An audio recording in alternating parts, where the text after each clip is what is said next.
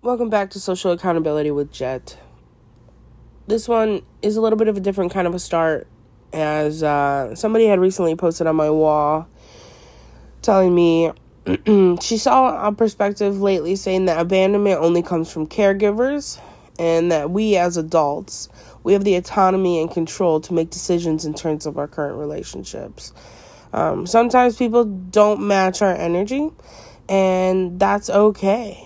And it doesn't necessarily mean that somebody is better or good. It just means, like, at this current time, that's not what each other needs. And that's so true, right? Like, we as an adult, you don't have to be immature in how you separate from a relationship. And I think, and I would be the first one to say that not all of us have learned how to separate unhealthy relationships because and I hate to say it, but like, because we never saw how to end an unhealthy relationship. For me personally, I don't know, like, if my parents have ever completely ended a relationship. They may have for a moment in time, like with others. They've definitely not ended their relationship with each other. They're still married together, so they have a sense of loyalty, and it's a strong sense of loyalty, and it's how we and my family is. Like, we're just loyal to everybody, It's very rare that you can really mess up that bad. But anyway, I said that I love that, because I feel like we're all growing up and people forget. We get stuck in a child mindset, and that's where trauma's stuck, right? That's why it's so easy for us to get back there. We never process that trauma. And I think if we can all just recognize right now that every single adult seems to be healing, and it's not each other's responsibility to heal. It's actually each individual person's responsibility to heal.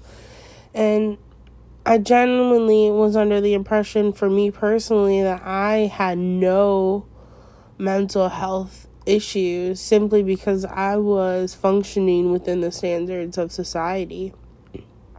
And it's when you realize that functioning isn't equated to the thriving and success of being your authentic self, that you start to realize that, like, you need to work on yourself. And I mean, the DSM-5 constitutes most diagnoses only have been, you meet the criteria only if the level of functioning of the person is no longer good for society, right? So regardless of what your diagnosis is, in technicality terms, if you're still functioning in society at, like, just fine, you don't technically meet the DSM-5 diagnosis for it, right? You can be presenting with many of the symptoms, but we're now in a period in society where, like, people just are not functioning anymore, and it's not really, it's hard to pinpoint it because society's not functioning correctly anymore. Like, and that's why we have social accountability. It's just not functioning anymore. And a lot of people don't agree with the DSM-5, right? Because society has not been functioning for everyone for almost ever. It's only ever really functioned for a limited amount of few. And it's just, people are just now recognizing who's really benefiting from society's current terms. And, I recognize that society's functioning is broken. But then that's when I ask people, how do we change it, right? Like, how do we challenge society for a change? And you can say, finding ways to provide equity. I mean, you break down the power dynamics and you redistribute it, right? But specifically, how do we start doing that in ways that we aren't already as a society? Because currently, people believe that the system's just not broken. I mean, there are die-hard patriotic individuals that would suggest that the political system is not broken currently, and they follow that leadership diligently, or like I would suggest blindly, and specifically avoiding policies that don't relate to them. It's like, how do you take power away from people with that mindset? Because ultimately, asking for a redistribution, well, you guys are going to know about my speech impediment, is really just suggesting just a redistribution for power, right? And the way things seem to be heading from a system standpoint is that we continually have been moving towards a split, right, between the upper and lower class without a definitive middle. And honestly, once there is no middle, a power conflict produces a slavery-based workforce. And it's that not... I mean, and that's what most people might suggest is already happening in our society, right? The working poor is a slave to the working force, and then you feel like you don't really have a choice. And, the managers of society need to be held accountable for the terms of those who follow it, is what I would say. And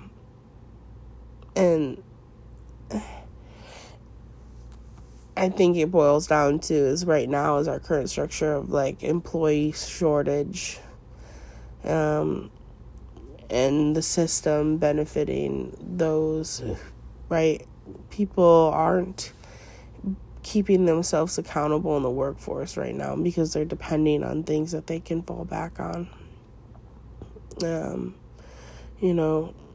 And it's not to say that certain systems are not appropriate, because they truly are. That's why they were made.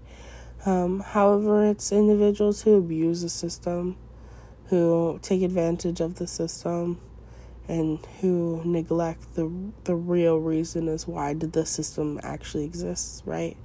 It's not, an individual knowingly can recognize whether or not they're using the system to benefit themselves or not. And somebody say, well, if I don't, somebody else will.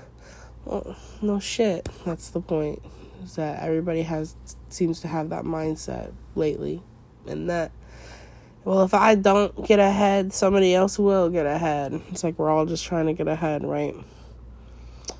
And I don't know. I feel like there's an anticipated mess that is about to strike within this pandemic simply because of the lack of control of society's functioning.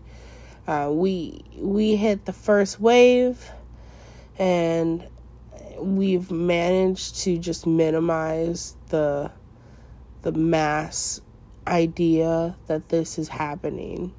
And I don't know how long this current structure is going to happen, but societies do collapse. Like, we know that from human nature.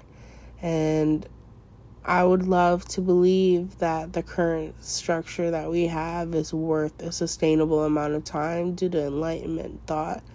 And that would be agreeable. Except for the fact that we do not follow the rules and structures to any accord. Most humans just, it's what we do. We find ways to manipulate the current structure to more so benefit ourselves. And that's what we need to stop on a little level of asking people, not necessarily stop doing it in the sense of like judgment. More so is like, hey, is it alright if I just ask you why you're making this decision that you're making? Or in layman's terms, just start wondering why people do what they're doing and not necessarily judge them for it, but just have them speak up as to, hey man, how about you just explain your decisions? That's it. I just need you to explain your decisions. And I would suggest people start looking at everything full scale as opposed to just how they're reacting to it, because at the end of the day, you being triggered to society and to others is still your own responsibility. Alrighty, that's an interesting take on society, and I hope you enjoyed this a little bit longer episode of Social Accountability with Jack. Keep listening. Some of it may be good. Alright, love ya.